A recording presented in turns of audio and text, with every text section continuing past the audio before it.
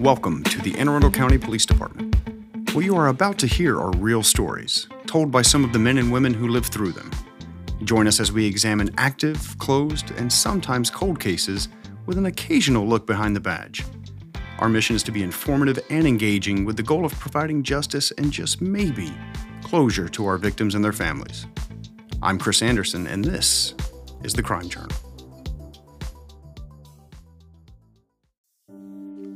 Hey, I'd like to welcome everyone to the show. I am your host, Chris Anderson, and you're listening to The Crime Journal. As we begin this episode, I want to remind our listeners that this case is an open and ongoing investigation. Detectives are still seeking information, tracking down, and following up on leads.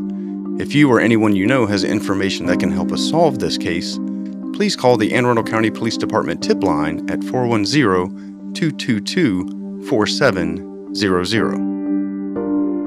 The earthy smells of fall have started to fill the air. It's the early morning hours of Tuesday, September 16th, 2008. Residents across the Brooklyn Park community are fast asleep, but there are always exceptions. Two brothers on Cedar Hill Road seemingly immersed in a head-to-head confrontation on a virtual baseball field. Competitive, as most brothers are, going play for play in a harmless video game. But just then, a somewhat discreet tapping from outside their bedroom window. One of the brothers goes to investigate, pulling back the curtain, and then suddenly, the silence of the night is pierced by the deafening crack of a single gunshot. The brothers sprint into their mother's room, where 25-year-old Rudolph Turner Jr. collapses on the floor. Despite extensive life-saving efforts, Rudolph Turner Jr. does not survive his injuries. And I lay in that bedroom every night, and I look at that floor where my son was and where he took his last breath. And even... What happened to Mrs. Turner should never happen to any parent. Her son was shot and killed in his bedroom in the safety of her home. It still impacts her today. Mommy, yes, I've been shot. And he was holding right here, and I'm like, oh my God. To be honest with you, it was just like, that's exactly what it sounded like. His brother Raphael was in the room with him when he was shot. That's when I heard something sound like a rock came through the window. It sounded like a rock came through the window, and I seen him fly back. And I was like, and I sat there, and he was like, go tell mommy. He was like, go tell mommy, call the police. I just got shot. Mrs. Turner knows someone knows something. Whoever you are, and I know you know who you are, how would you feel if this happened to you in the privacy of your home? Detective John Guida is with Anne Arundel County's Cold Case Squad. They've been looking at information since the homicide happened and wants to hunt down every lead to find answers. We know there's people out there, or I feel that there's people out there with information, but they're afraid to tell it for any number of reasons. But Miss Turner and the family, they need closure. I'm not mad. I just want to be able to have this resolved. That's all I want. It's been almost 2 years exactly to the day for the homicide, and there's still a lot of questions. Police and the Cold Case Squad hopes that someone has the answers. In Crownsville, I'm Don Harrison for ABC2 News. And joining us again today is our homicide cold case detective, Jason DePietro. Thanks for having me again, Chris. Happy New Year. Happy New Year. Thank you for being here. And as always, Jackie Davis is to my left. Happy New Year, guys. It's good to be back. Good to see both of you guys again. It is good to be back. So today, our case revolves around a homicide that happened back in 2008, with our victim being Mr. Rudolph Turner Jr. Yes. And I'd like to take everyone back to September 16th of 2008. At the time, about 1:51 in the morning, police got a call for a report of a shooting that occurred in the 500 block of Cedar Hill Road, which is in the northern part of our county. The Brooklyn Park section. Brooklyn Park, okay. Yes. And when officers got there, we found a unresponsive male, later identified as Mr. Rudolph Turner. He had suffered a gunshot wound to his upper body, and unfortunately, despite life-saving efforts, he was pronounced deceased at the scene. How old was Mr. Turner? At the time this occurred, he was 25. Wow. Okay. So a young man. So you guys get the call as a homicide detective, or whichever detective was assigned to the case on that particular night. And where do you go from there, initial response to the scene? Well, when officers, obviously, when we're notified, we respond to the scene. The first thing we do is, of course, we brief the officers on scene to see what occurred. What we had learned is that prior to the shooting, Mr. Turner was playing a video game in his room with a family member, and the one family member got up to leave the room. They heard a knocking at the window, and Mr. Turner went to check on the knocking on his window. When he opened the shade, the family member heard a gunshot wound, and Mr. Turner was hit by gunfire. So the family member didn't actually see it. He saw that his brother was going to investigate and was... Yes, the family member was actually leaving the room. This was all about simultaneous. He had gotten up to leave the room. There was a knock at the window, and that's when Mr. Turner went to check. And when he opened up the shade, there was the family member advised he had heard a gunshot wound, or he had heard a gunshot, and that's when he noticed that his family member had been struck. Wow. So is this a single-family residence in a ground floor apartment? What is this home? It's a single-family residence. Mr. Turner's the bedroom was on the first floor, so someone could just walk up from the outside and knock on it, not need the assistance of a ladder or any type of thing like that. Through the course of the investigation, through subsequent interviews and neighborhood canvasses, we learned that the person that did this basically walked up to the window, knocked on it, and then when Mr. Turner produced himself is when this individual shot him through the glass. No, go ahead. Any reports of a vehicle heard or seen fleeing at a quick rate of speed? Or I guess at the time, Ring doorbells weren't really a thing, so there's none of that type of stuff, right? Yeah, so in a case like this, if this were to happen in today's day and age, Ring doorbells are, of course, invaluable to us. We didn't have that back then. We do have a neighbor that reported hearing a door close after the shooting and a vehicle drive off.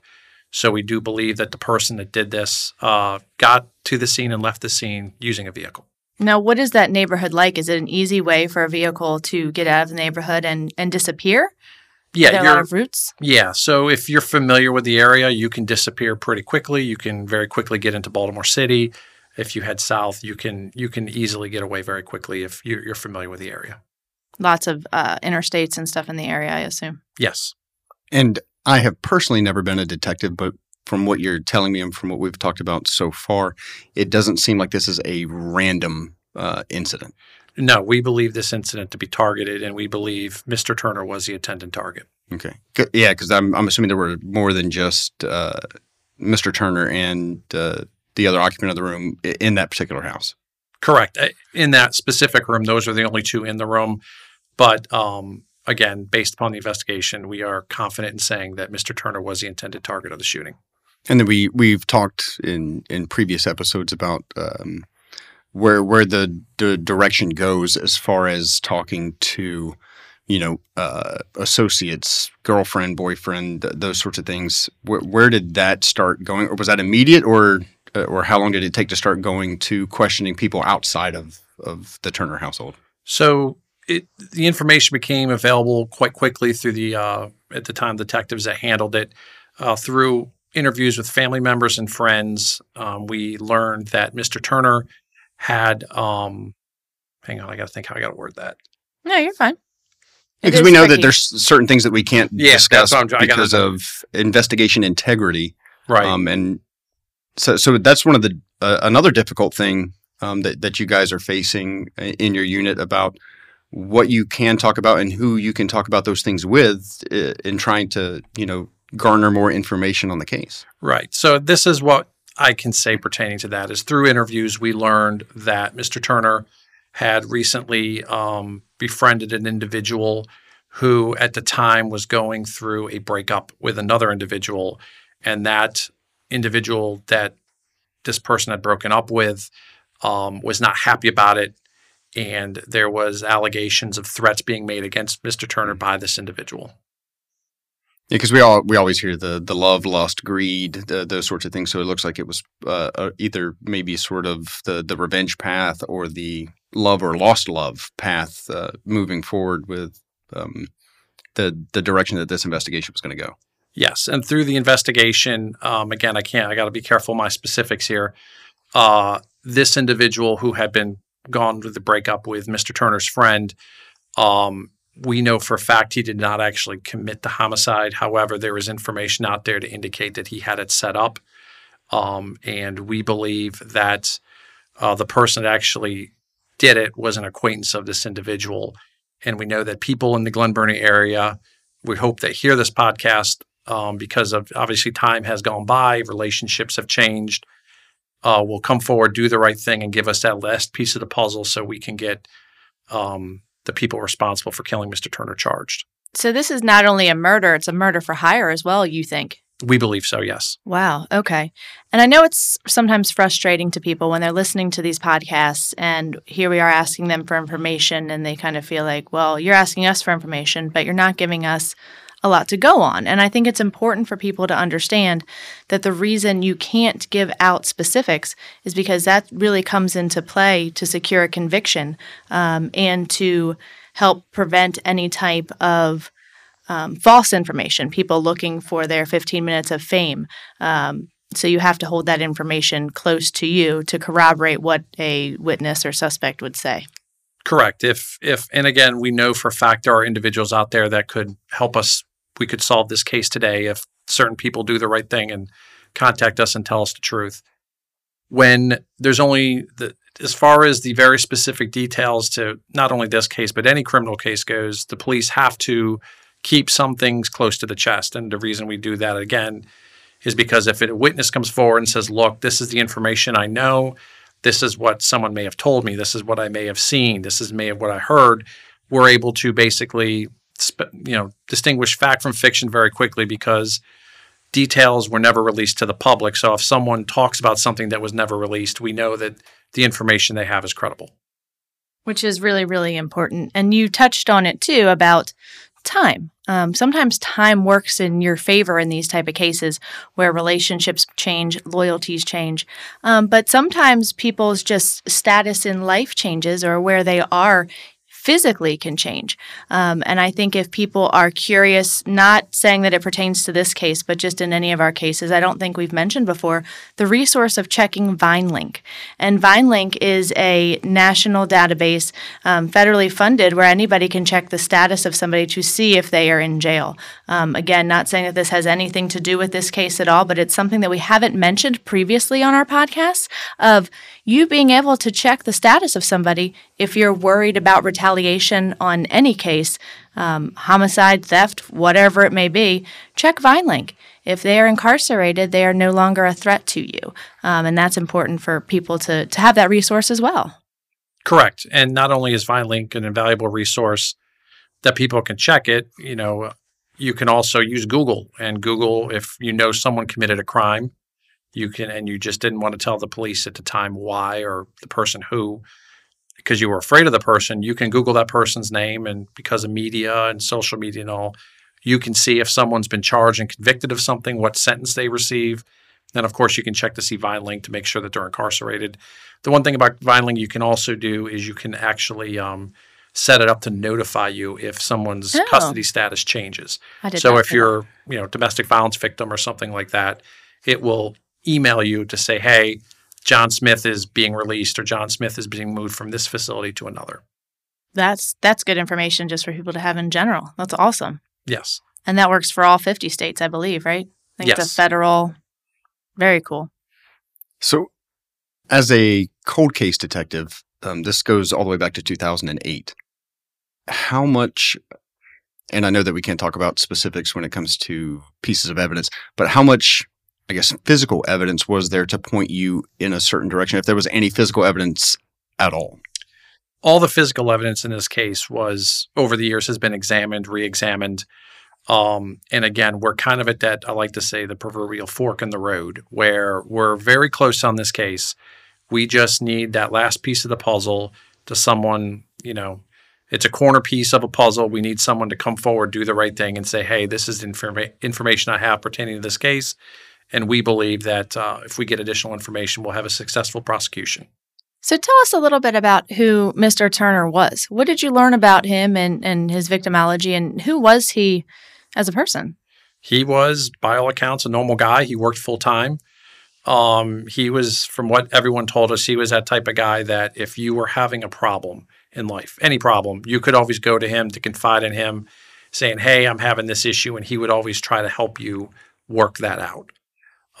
So, to be at home, literally playing a video game, and to have a knock at your window, and of course, who wouldn't go look because you're like, "What the heck is that?" Yeah. And then really, he was murdered at the prime of his life.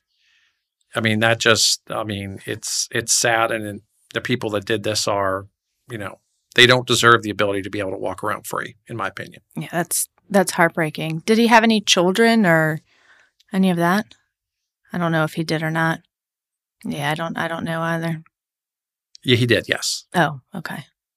That's a shame too. So his child had to grow up without their dad. And it's been 15 years, so that child is Depending probably on an adult at this point, depending on their age. Going through high school graduation and proms and all of that without a primary male role model. That's heartbreaking.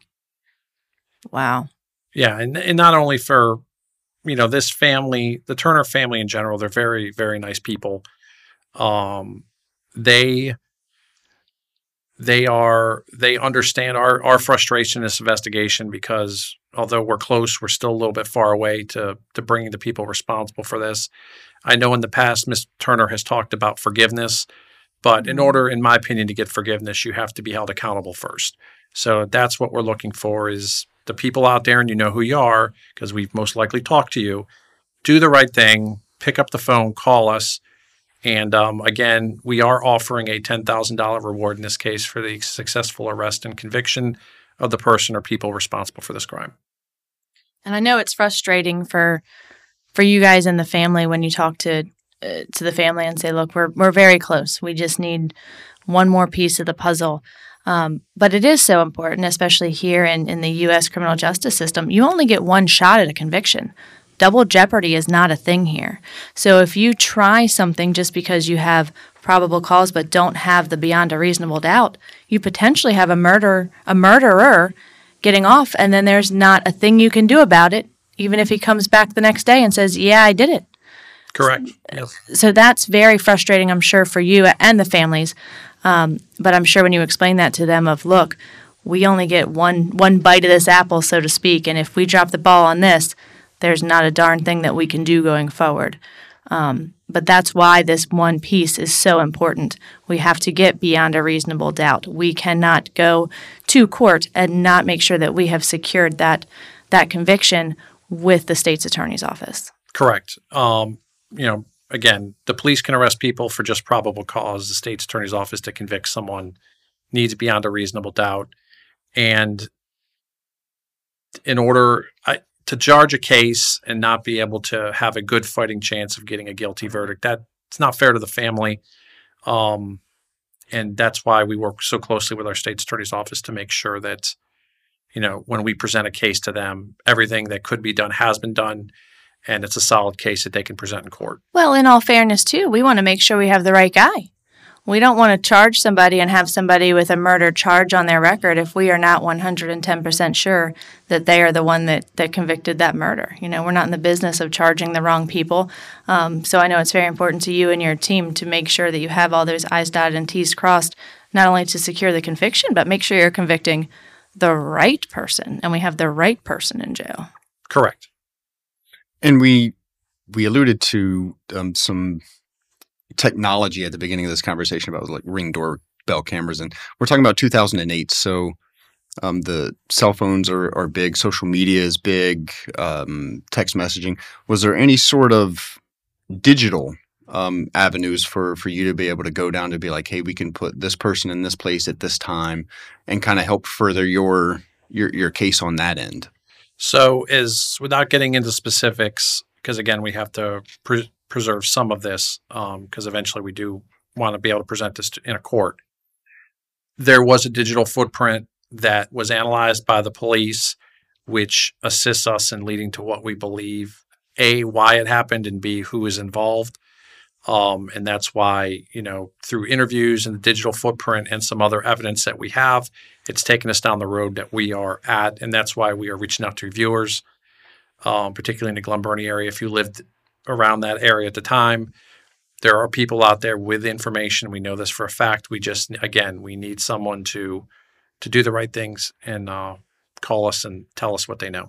Yeah, because we talk a lot about the frustration of the family, the frustration of the detectives of knowing what you know without the last thread to be able to prove that you know what you know, in a court of law to say, hey, beyond a reasonable doubt, this person did what we're accusing them of doing. Right. So you have the two types, I like to call two types of investigation. You have the type of case where you honestly have no idea who did this. You've exhausted everything and it's not pointing you in one direction or another to who's involved or who's responsible. Then the second type of case is a case that, and this case would fall into it, that through the investigation, it takes you in a direction. You've identified individuals that you believe are responsible, and there's motive, there's opportunity, and there's other evidence out there to indicate that, but you just don't have quite enough yet to be able to charge it and present it before a judge or jury. Wow. And this case is kind of unique for us, at least for the podcast, because we're used to sitting here with Detective DePietro and talking to him about how this was for him and his team. But in this case, I actually got the opportunity to talk to Rudolph's mom, Miss Turner, a little bit earlier today, and talking to her and hearing the emotion in her voice when she talks about her baby that she lost over 14 years ago. It's very moving, and here's a little bit of how that conversation went. Well, Ms. Turner, could you just start by telling us about Rudolph and tell us a little bit about him? I understand you called him Q. Yes, Q was my firstborn. You had two loves of your life. One is your parents and the other ones are your kids. He was my firstborn, so he definitely was the love of my life. He and I basically grew up together. I had him, when I was 21, and I decided long before then that I was going to relocate over here on the Eastern Shore, and he was really, over on the Western Shore, and he was really excited about that. So I told him, I said, I know you guys can have a better life, so, that's why I brought you over here on the Western Shore. Okay. He excelled very well in school. Had a daughter at a young age, which wasn't too happy about it, but she's here, she's beautiful, she's 21 going on 22, so oh my gosh. I cannot complain at all. Now she is now the love of my life, which she has always been, but yes. What a gift he gave you with her. Yes, and that's why, when this happened 14 years ago, I forgave the person that did it because I had to. That's the only way I was able to heal. Wow. Yes, the only way I was able to heal. That was going to be my next question, because I'm a mom too, and my heart just bleeds for you having to lose a child. How have you been able to carry on and continue doing life these last 14 years without any answers? A lot of prayers. A lot of prayers. A lot of prayers. I still see a lot of his friends. They still come over here and see me, just to check on me, make sure I'm okay. If I'm out, they take me out to dinner, whatever. It's like they're still with me, and that's why I know he's still with me. And I have my moments. Don't get me wrong. Trust me, I really honestly do. That's why I don't like looking at the news, because every time I hear about somebody losing a son, I lose it. I'm like, can't really watch the news unless I want to see what the weather is. What would finding answers mean for you and your grandbabies? What would that do for you guys? It would be a huge weight off my shoulders. It really honestly would, because I've always said, and every morning when I get up and read my daily bread, and I pray to God, and I said, just let this be solved before I leave this earth, because I don't want that on Raphael and Jada. Yeah. Let it be on me. Let it be on me. Let me live long enough to see justice for my son, and I'll be okay. Yeah. I will be okay. What do you have to say to anybody who might have information? What is your plea to them? I know they all know who did it. I know they do. Why they won't say anything, I don't know. And if they are holding back, I really wish they wouldn't, because it's just been too many years. All of you saying, I've heard different things like, yeah, we know he did it. We know he did. That's not what I want. I want it pinpointed. That's all I want. And if you cannot come to me with accurate information, I can't do it. Right. I can't do it. I really need to know and just get some relief from it. That's all I want. And like I said, I forgave whoever did it. That's the only way I'm able to heal. That's a huge person. I don't know if I would be able to forgive somebody for that. That says volumes about you. Yeah, I just don't want to harbor those ill feelings toward anybody. I really honestly don't. And always tell Raphael, and I tell Jada too. I always want you guys to treat people like they treat you. If you see somebody looking at you wrong, just turn the opposite eye. Seriously, just turn away. And that's why I said I'm gonna forgive them, even though I don't really have that exact proof. But I'm going to forgive whoever did this to my son, and I did. I did. You are an amazingly strong woman. Thank you. Well, I'm so sorry for your loss, and I'm really hopeful, that maybe this will help get his story out there again, if nothing else. I hope so too. So people do not forget his name and do not forget him, and that's definitely the goal. That hopefully somebody hears this, and it has been, gosh, 14, almost 15 years. Yeah. That hopefully somebody, who maybe was loyal to somebody isn't loyal to them anymore, or whatnot. But I just don't understand these young people. I mean, you say you don't want to be a snitch, but this is somebody's life we're talking about. It's been a whole lot. As I look at it, you did it. Why not pay for it? You were man enough to do it. Yeah. Why not pay for it? Why are you hiding behind somebody else? That's a good point. Seriously, why are you hiding behind somebody else? And I know with everybody that hung around whomever, somebody knows something. Somebody knows something. And I'm quite sure it's been somebody who has looked at me, who has smiled at me, who has given me a hug, but they know something. And that's all I want them to do, is just to come forward. That's all. Wow. That conversation really kind of brought this home to me, that it's, you hear of a homicide and you hear of a life lost, and it's sad and it's heartbreaking, and you try to put yourself in that situation, but you just really can't.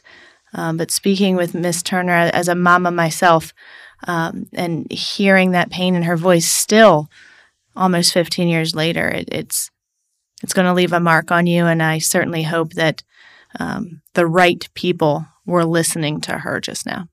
And it gives you that different perspective of the family member's point of view, these, decade plus later, of still dealing with these issues and still looking for these answers, and knowing that it's minuscule differences between what we know and what we need. And just one person who is potentially listening to this can say, hey, I've dealt with this burden long enough in my life.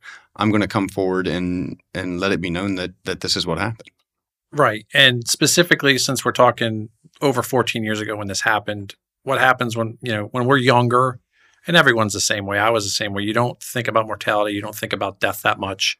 But as you get older, you start to, my life will end one day. And we hope that people hearing this has matured over the years and has always been on the fence about doing the right thing, and maybe that they listen to what Ms. Turner had to say. And my hat goes off to her, because I know her speaking to you guys was gut-wrenchingly hard for her, and I thank her for that. We're hoping that the people, as they've gotten older now, respect life a little bit more than maybe they did when they were 14 years ago. And Ms. Turner actually took the time to write a victim impact statement for us that she asked me to read on this podcast. So here's what is in Ms. Turner's heart put into the written word. As I sit here and write this impact letter, I'm still hurting for what happened to my son, Rudolph Turner Jr., over 14 years ago. On September 16th, 2008, my whole world changed right before my eyes in a matter of 30 minutes. When my youngest son, Raphael, came to tell me that Q had been shot and to call the police.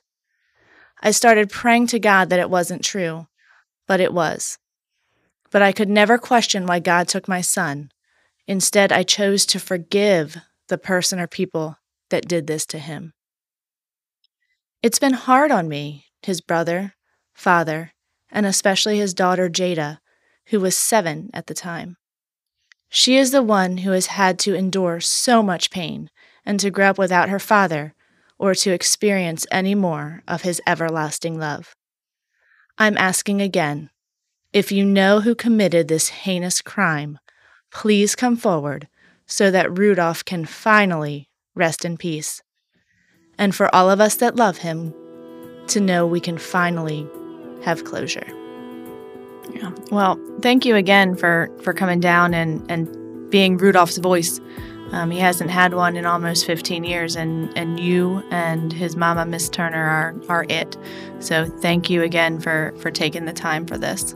And thank you again. I'd like to remind all the viewers or listeners, sorry, that there is a $10,000 reward being offered for the arrest and conviction of the killer or killers for Mr. Turner. And as always, they can contact us anonymously at 410-222-4700. Yeah. Thank you, Jason. Thank you, Jackie. And I look forward to sitting down with the both of you again in the very near future to discuss the next case. All right. Thank you again for having me, and thank you to your listeners. Thank you. Here we are, some 14 years since that dreadful night for the Turner family. So many questions still remain unanswered, knowing that someone has the answers being sought. His mother still holds on to the memory of her son and the life that could have been for him. His brother was deprived of the guidance and mentorship of his older brother. His daughter has grown up into a woman without the watchful eye of her loving father. Goodbyes that were never said, tomorrows that would never be. His name is Rudolph Turner Jr. We'd like to take a moment to thank our friends over at WMAR2 News in Baltimore for their help in making this episode possible, and to thank our listeners for joining us. Cases like these are often solved with help from the community. Once again, if you or anyone you know has information that can help us solve this case, please call the Anne Arundel County Police Tip Line at 410-222-4700. I'm Chris Anderson, and you've been listening to The Crime Journal.